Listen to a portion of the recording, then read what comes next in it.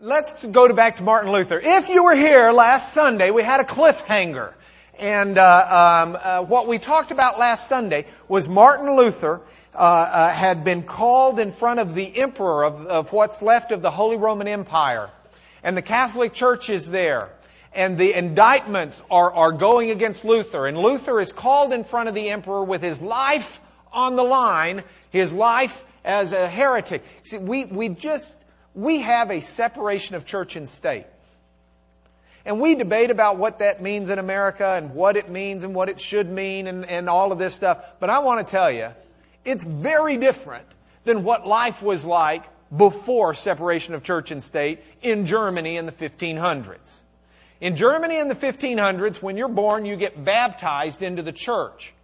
But that same baptism, which by the way was mandatory, that same baptism is what made you an appropriate person in the kingdom. It subjected you to taxation. It subjected you to all of the records. If you weren't going to be baptized as an infant, your life was forfeit.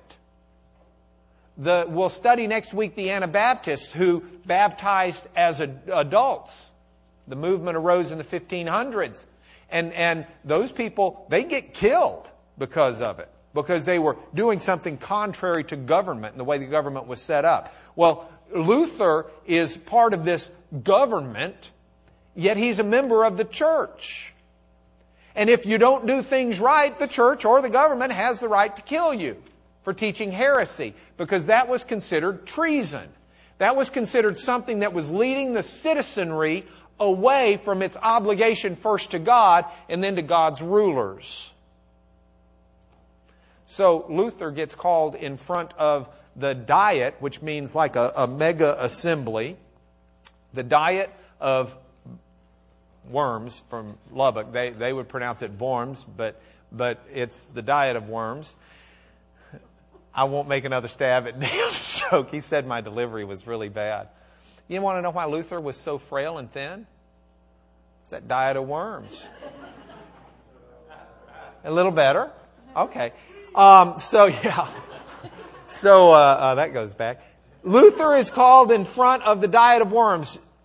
Jonathan Eck is the man who is interrogating him on behalf of the Catholic Church. They lay out 42 of Luther's writings on a table. They ask Luther the question, are these books yours? Luther says yes. They ask him the question, do you defend them or recant?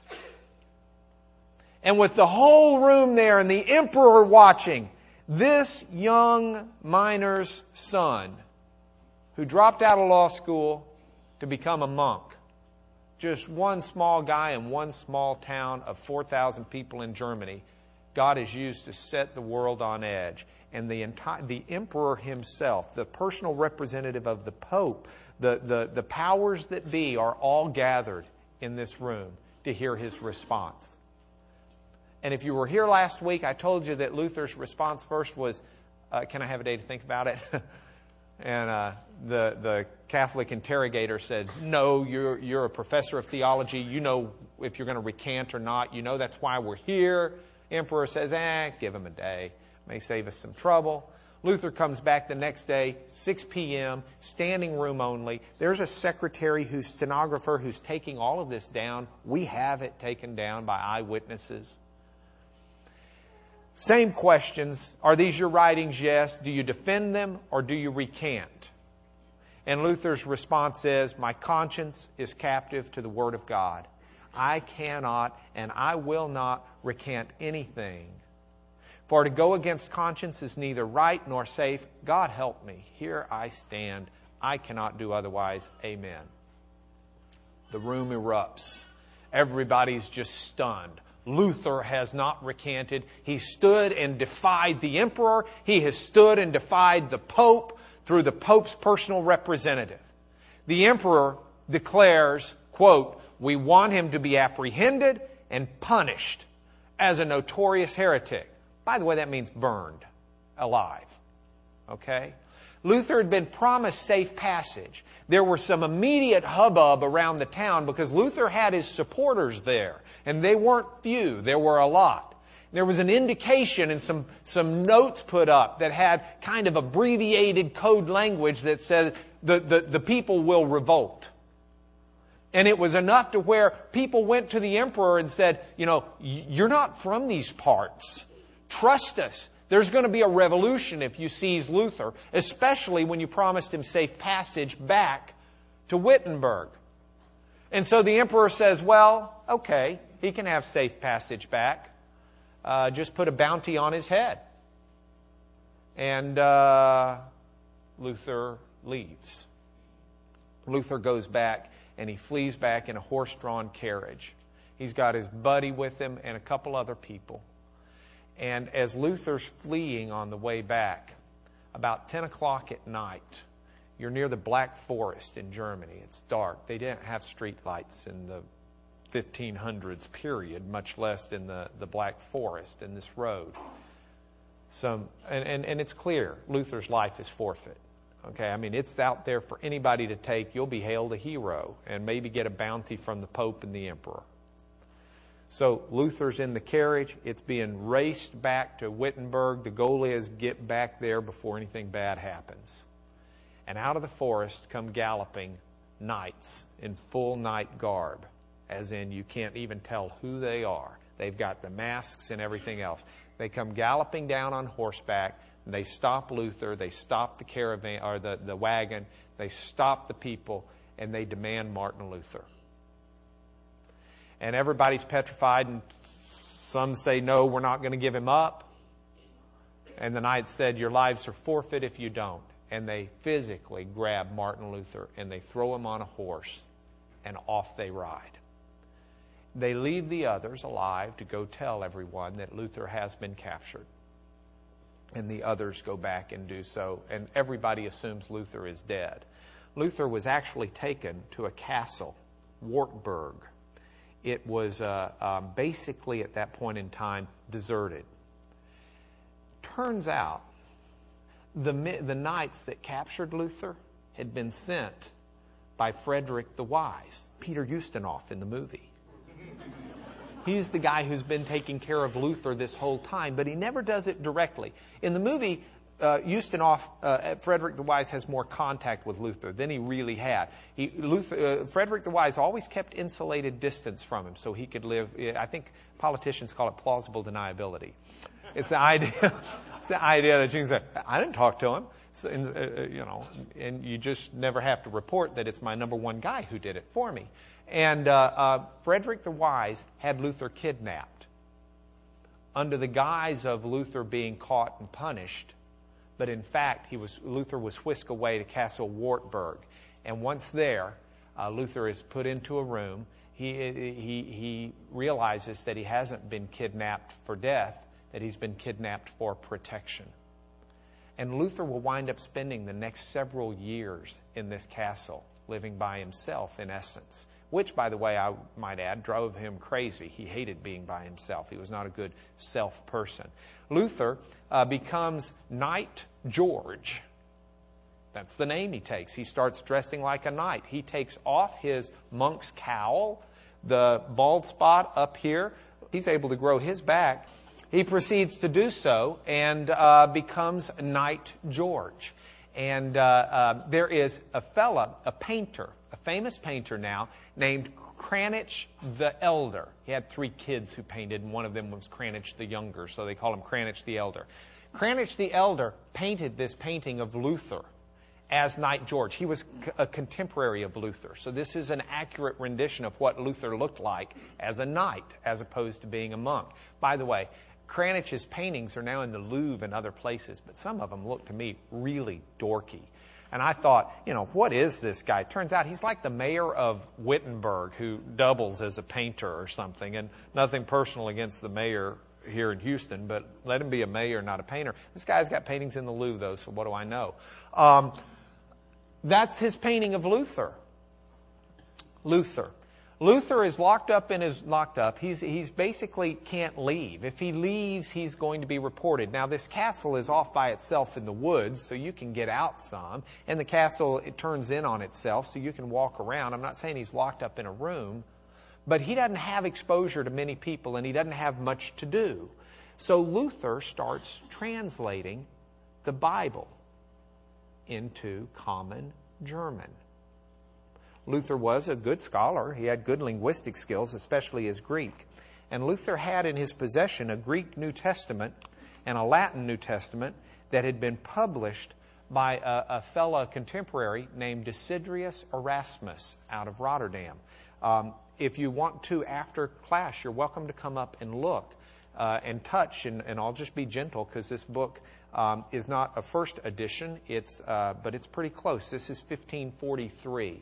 So this is about less than 20 years after the time Luther's locked up. Luther's still alive when this one was printed. And this will give you an idea of what he had. And it's got Latin in here too, so if you are at all buzzed by that, do. Becky and I also have a Lutheran Bible.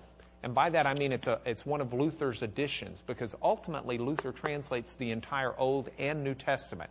Now again, this is not a first edition. If it was, I would not be allowed to stand up here and hold it. But this also dates from the 1500s. This is within 50 years of Luther's death and final edition of the Bible. And it's really interesting to look at because it's written in German.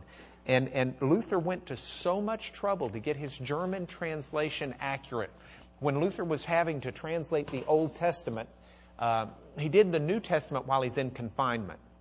And he did pretty good with that. The Old Testament, he had to get some Hebrew help. And not only Hebrew help, he had to get some German help. Because when you read in the Old Testament about the sacrifices, it was so important to Luther to get it all right, he would go to butchers to find out what the common German terminology was for the various entrails within the various animals that had to be butchered and offered to God in sacrifice. Because he wanted to use the common language that was used in Germany in the day. And that's what he did. In fact, there were a number of dialects in German. And the first book I ever read on Luther, I didn't read as a theological student. I read it because I did linguistic studies. And Luther took a German dialect that was used in the courts of Saxony, and that was his basic dialect he used when he translated the Bible into German. That became the predominant German tongue that is now spoke today as modern German. And it became the modern German tongue simply because Luther used it in the Lutheran Bible. And that became the Bible that was used by the German people. So it's a fascinating way that all of this has developed into history. We are starting to get close enough in history where what went on is directly traceable to what happens today. Well, Luther does his entire translation of the Bible over his lifetime and is constantly revising it as he learns new words, new phrases and things. He wanted it. He said one time, I want Moses to be so German that people read him and don't think he's a Jew. Now, Martin Luther was anti-Semitic later on in life, so I'm not real sure that that's all a positive statement from him. But the goal of Luther was to make this so readable that it's in everyday language. We've got Bibles like that. We tend to take it for granted because we do. I love the statistics Scott gave this morning, or maybe it was David. I don't remember which one gave this part, but they gave the statistics of how many people in the world don't have a Bible in their language. And we've got like bukus. My daughter Rachel last night's trying to type some posting on some MySpace listing about something, and she wants a verse, and she wants to know which translation is going to read best. Because we've got so many options. Now, meanwhile, Luther's locked up. What's happening to the movement, if we can call it that? And I think at this point we can. Luther, you'll recall, served as a professor, a Bible professor at the college university in Wittenberg. Not a big town, small school, but a school that was a center of buzz. Because once Luther started teaching this faith that seemed so radical and so out there, students from all over wanted to come study at Wittenberg. All of a sudden, it was the hot school. It was the Texas Tech of Germany. And so a lot of people would go there because they wanted to hear this. Now, you've got all of these people that are at this school Luther's gone. He's in hiding. And people figure out pretty quick he's not dead because he starts sending out letters. He wants to get, he'll sign his letters, from the island of Patmos, which is where John, wrote the Revelation because he'd been sent there. And so Luther's sending out letters. People know he's alive. They just don't know where he is for certain. And he's protected by these knights in a castle. No one's coming to get him very easily anyway.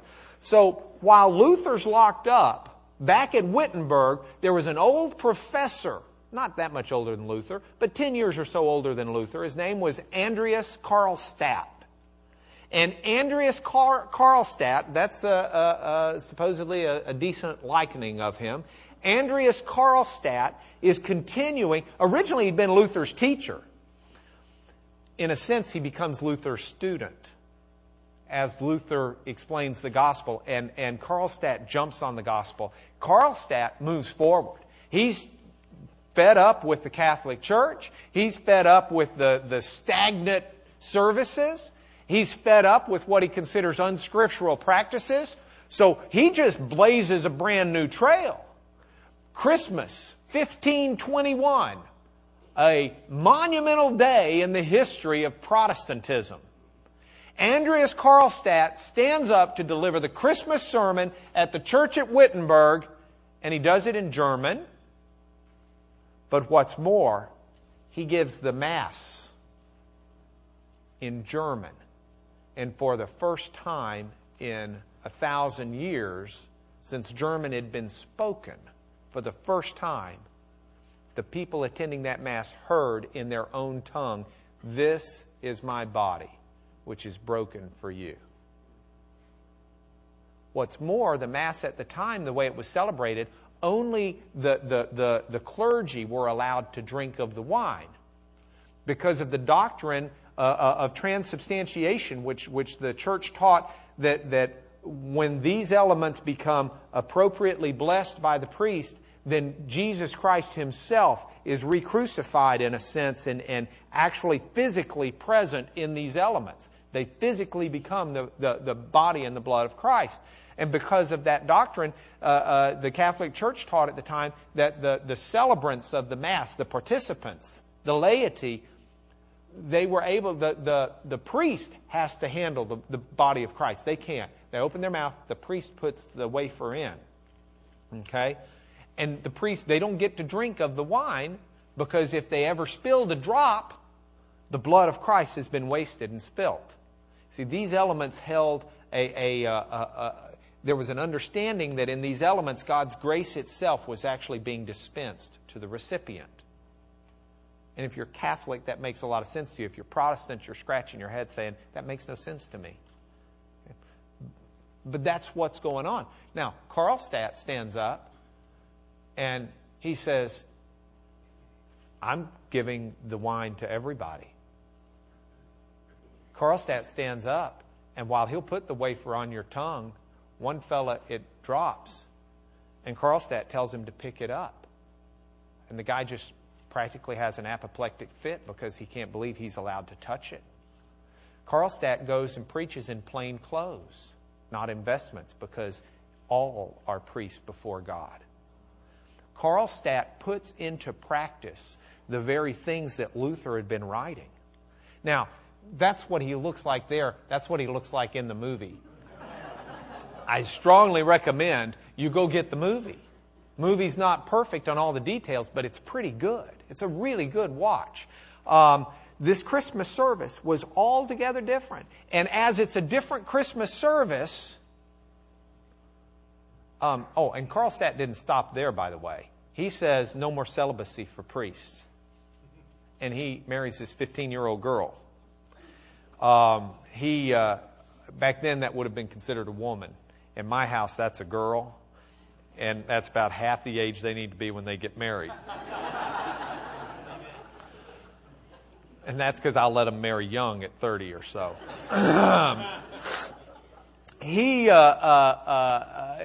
Karlstadt it's just huge, the changes he makes. And the reception of the people is one, unfortunately, of violence. A lot of the common people think, aha, this is us taking over. And so they go into the churches, they start smashing the icons, because you shouldn't have a graven image. That was the teaching of Karlstadt. So they start smashing the icons. They run the priests out that don't buy into the new thing and threaten them. They stone some of them. And the violence is huge. When Frederick the Wise finds out that the violence has broken out in the church at Wittenberg, he tells Karlstadt to cool his jets. Luther is still in hiding. Luther hears about it, and he's just heartsick. He wasn't trying to start a violent revolution, and he was trying to teach the love of God. And there's a difference.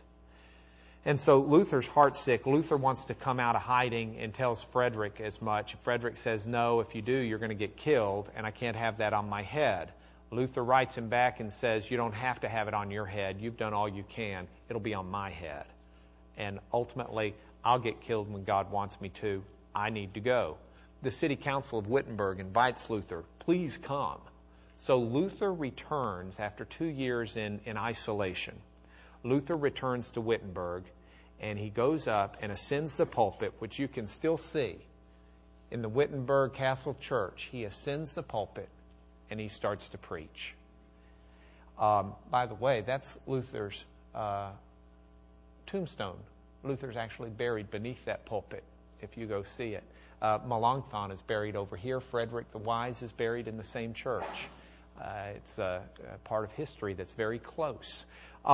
Luther goes, and Luther starts preaching, and he preaches to his church the love of God and the love of Christ, and he preaches a very measured control. And what's happening, I told you church and state were not separated. It's really interesting what happens here. The city council basically makes Luther the ruler of Wittenberg in a sense, so that Luther's got the authority to be able to do what he sees fit. And that's what Luther becomes. Luther brings changes to the church, but he brings them in tempered measure. He doesn't do it as radically big. Now, having said that, there were still huge radical changes. Previously, you go to church, you want to hear singing, it's going to be a couple of the trained monks that are chanting, or the priests that are chanting. Luther brings congregational singing to bear. It's an invention. There aren't churches doing congregational singing. Luther loves music. He played the lute, which was kind of like their goofy little guitar thing. And Luther loves to sing. He starts writing songs for the church. Within 5 years, he produces his first church hymnal. They start having classes instead of our Bible school. They have singing school where Luther, and they'll do it in homes. Luther teaches the people how to sing because they don't really know how to. And so Luther starts congregational singing. He not only starts congregational singing, he does proceed to write a catechism and to move. In some ways, Luther was still very Catholic in what he did, but you see some very measured changes that he assumes. Now, what's his most famous hymn? Yes, ein Festburg ist unser Gott. Or in English, a mighty fortress is our God. By the way, that's a picture of an actual signed transcript of it where Luther wrote. Now, the hymns, well, they didn't sing hymns. The songs, the chants, the Gregorian chants and others that the church was singing before Luther were very Gregorian chantish. They followed the right things. Luther, on the other hand, by the way, who's the most famous Lutheran musician? About 50 years after Luther. Went to the same church, baptized, I think, in the same church Luther was. But no, in Eisleben. Grew up at Luther's church. Is Bach. Johann Sebastian Bach. Anyway, John Sebastian Bach. This is an actual hymn. What Luther did is he would take melodies that were contemporary melodies being sung in all the bar taverns by the drunks. And he'd put Christian lyrics to it.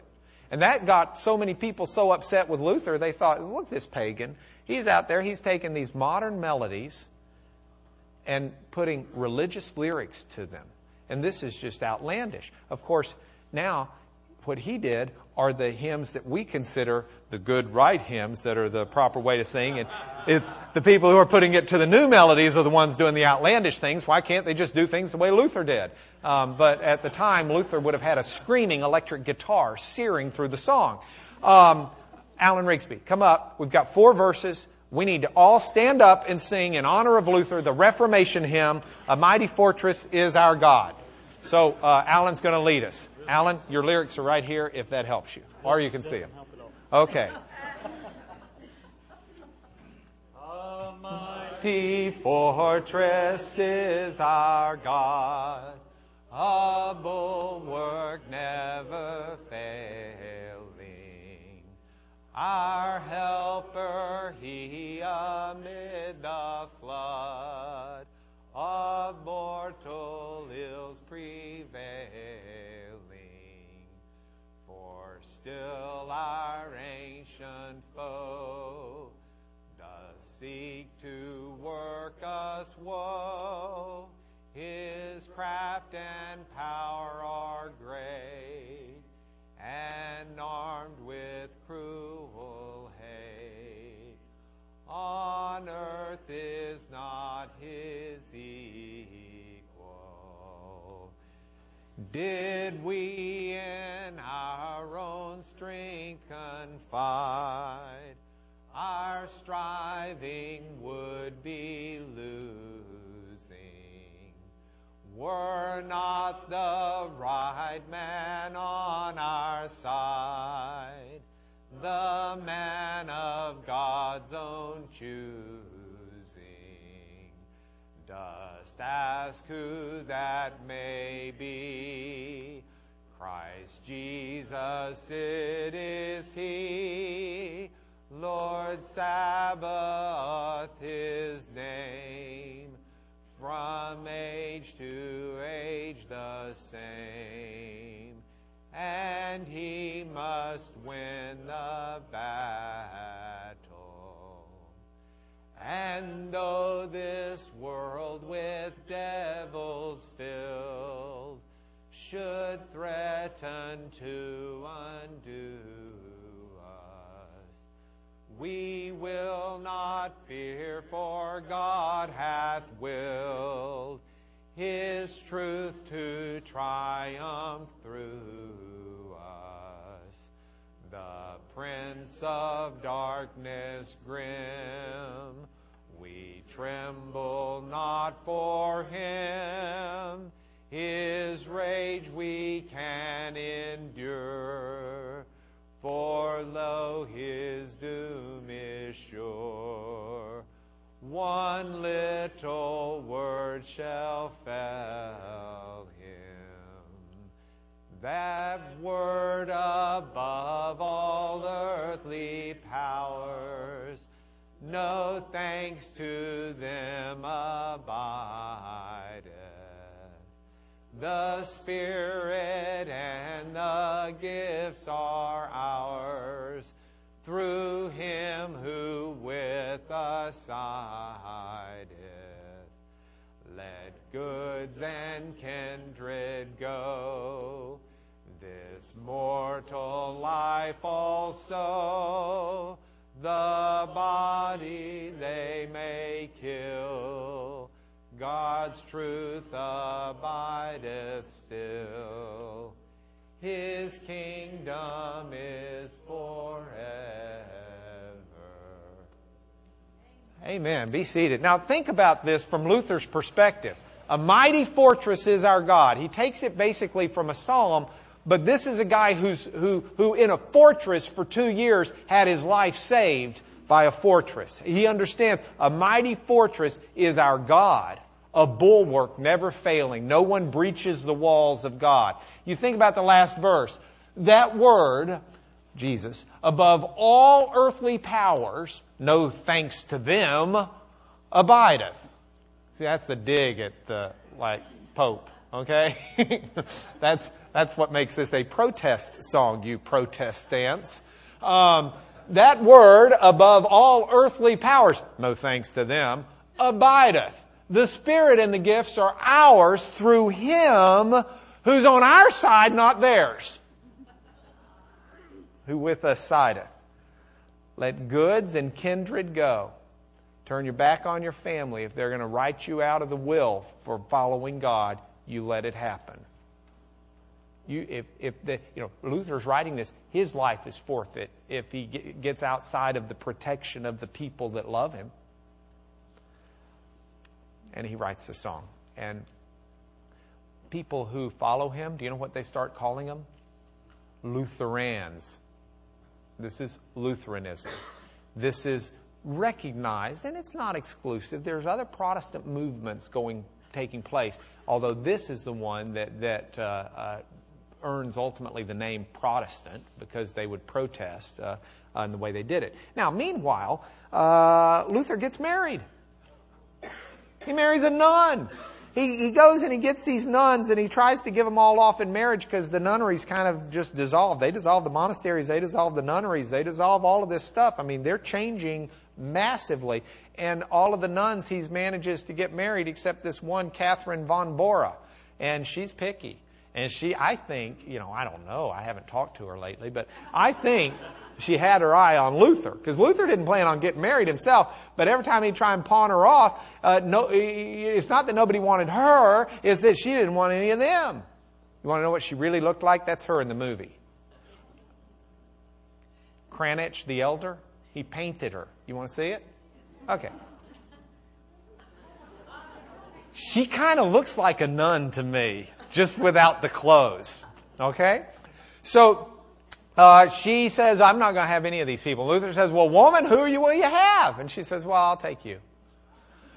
And he says, well, I wasn't going to get married, but okay, I might as well. I can't leave you there alone. So Luther marries Catherine von Bora. In fact, Luther's asked one time about astrology. I didn't put this in the lesson, but it's a great story. He says, astrology. You mean to tell me someone can look at the stars and say that the son of a miner who's going to drop out of law school because of a lightning bolt, become an Augustinian monk, become a priest, leave the priesthood, disobey the Pope, and then marry and have 6 kids? He says, ain't enough stars in the sky to have all that up there. They have 6 children. Luther becomes a family man.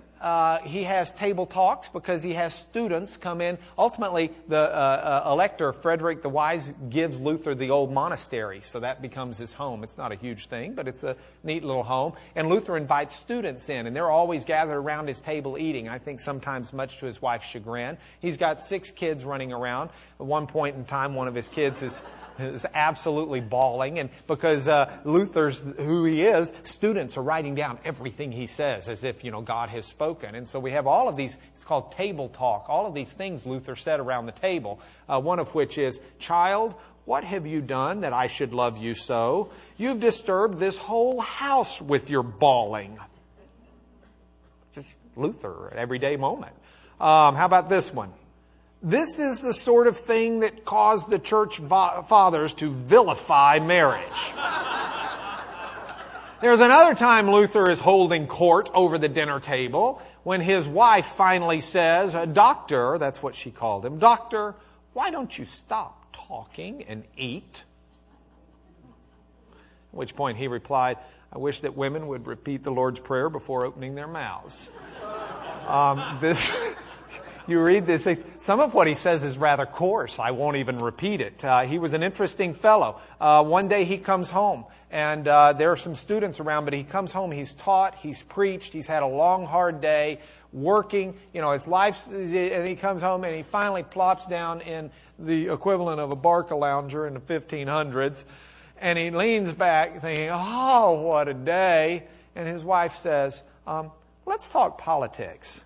I've been with the children all day, and I haven't had any adult conversation, and I'm starved for conversation. What do you think about the new princess of so-and-so land, and how is all of that going to work with the rest of the royalty household? At which point Luther says, all my life is patience. I have to have patience with the Pope, I have to have patience with the heretics, and I have to have patience with Katie. That's what he called his wife, Catherine. He just was a guy, had great wit, but he was an everyday person. And it's really interesting. At one point, his daughter, Magdalena, is 14 years old, I believe. By the way, that's another painting by that same by the mayor of Wittenberg. But that one's pretty good. I like that.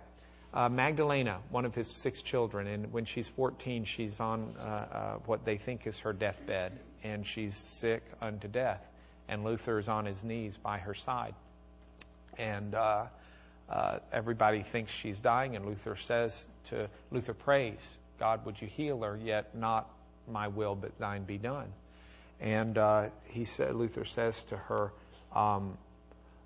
you are happy to stay here with your earthly father, but if need be, would you also be happy to go stay with your heavenly Father? And she says, Daddy, yes, I'm God's, whatever comes. And she dies in his arms as he's holding her. And he says, my little daughter, you will rise and shine like the stars in the sun. And he comments after a pause, how strange it is to know she is at peace and all is well. And yet I am so sorrowful. An ordinary guy, a father, a husband, and yet a man that God used to totally change history. Luther lived until 1546. Last 15 years of his life, a lot of the biographies don't talk much about the last 15 years of his life. He kind of peaked before that, in my opinion. Last 15 years of his life, he wasn't on his game as much. He wrote some horribly anti-Semitic stuff toward the end of his life. He got real upset with some Jews, Jewish rabbis, and he basically called on everybody to kill the Jews and to burn their houses and everything. The materials Luther wrote were used and quoted by the Nazis to justify what they did in World War II, which I think is a crying shame, and I'm sure Luther would realize that as well. But he was an incredible part of our heritage and our history in the Western world, and certainly in the Protestant churches. We will explore his impact more. Next week, we're going with the Anabaptist. See, you ought to like the last half of that name. But before we do that, here are our points for home. History is not haphazard, and neither is your life, because you have a history. And your history is in God's hand. And I'm not saying that you have no choice in how you live, but I am saying that there is a divine master who knows what your choices are, who has a plan for your life, who holds you in the hollow of his hand and in the palm of his hand. And as Dick Hill said this morning, who loves you and cares for you more than you'll ever be able to understand. And what happens in your life is not haphazard, and it's not outside of God's control. And we don't have the world vision for it. That's because we're not God. But we have the assurance, like Paul wrote to the Philippian church in Philippians 2, when he told them to continue to work out. I think David preached on this Wednesday night. Continue to work out your salvation with fear and trembling, because God's working in you to will and to work for his good pleasure. The image there is one, if you go back and look at the Greek, have you ever made bread where you knead bread? When you knead bread, you're working out the yeast because the yeast is already in there and you're kneading it throughout the bread dough. Is the image, the idea. And so we just continue to knead and work because God's in there working, and he's going to cause the growth. Second point for home. The Scripture's not a big book that sits on your shelf or your coffee table. It's God's Word. And it's not God's Word to be on the wall and say, wow, look at God's Word on the wall or on the shelf. It's God's Word to permeate your heart and your mind. It's God's Word for you to understand. It's God's Word for you to meditate on. It's God's Word for you to nourish you, to give you strength. The Psalm 119, 105 says that your Word is a lamp to my feet and a light to my path. It shows the way we're to lead. It shows the way to the Lord and Savior Jesus Christ, and it shows the path we are to walk. We have it in English. We have it in multiple versions. Take advantage of that. Recommit your life right now to reading your Bible every day. If you don't get more than one verse read before you go to sleep at night or when you wake up in the morning, read your Bible every day. And finally, godly change is a good thing. I know I'm a biggest rut guy in the world in some ways. I like things exactly the way they are. But I'm here to tell you, even our world itself will change in God's timing. The Bible ends with the picture in Revelation where John sees a new heaven and a new earth. Aren't we glad He's going to change this? It says, I saw the holy city, the new Jerusalem. That's not going to be one that's got bus bombers. And if you go on our trip, you'll have it to the old Jerusalem to compare it to. I heard a loud voice from the throne saying, now the dwelling of God is with men. And He who was sitting on the throne said, I'm making everything new. See, there are changes that we're going to have in our church now because we have a new pastor. That's just going to happen. He's got a vision that we brought in, that we're excited. I'm excited to see and to follow. All of the changes, some of them may make us discomfortable. Doesn't matter. That's what God's about. And we embrace that and we thank God for that. May not be the song we like. May not be the dress we want. May not be blah, blah, blah. Doesn't matter. God's at work here. And let our hearts be changed. Let our minds be changed. Let's show God that we're on His team playing the game He wants to play instead of expecting Him to play ours. Okay? Would you pray with me? God, I thank You so much that we have the chance to have this class and to share. I pray for our class this afternoon. I pray that You'll get people to show up at Fuddruckers that need to be there to help in leadership and things. I thank You for all the work that Lewis and so many others put into that aspect of this class. But most of all, Lord, I just pray Your Spirit will touch all of our hearts in here and put in us a deeper conviction to appreciate the ready access we have to Your Word. And to appreciate the wonders and blessings we have in this country. And I pray that we won't just live blind to those, but with great gratitude in our heart we'll appreciate the blessings You've given us for what they are. Take care of the class this spring break week. In Jesus' name, amen.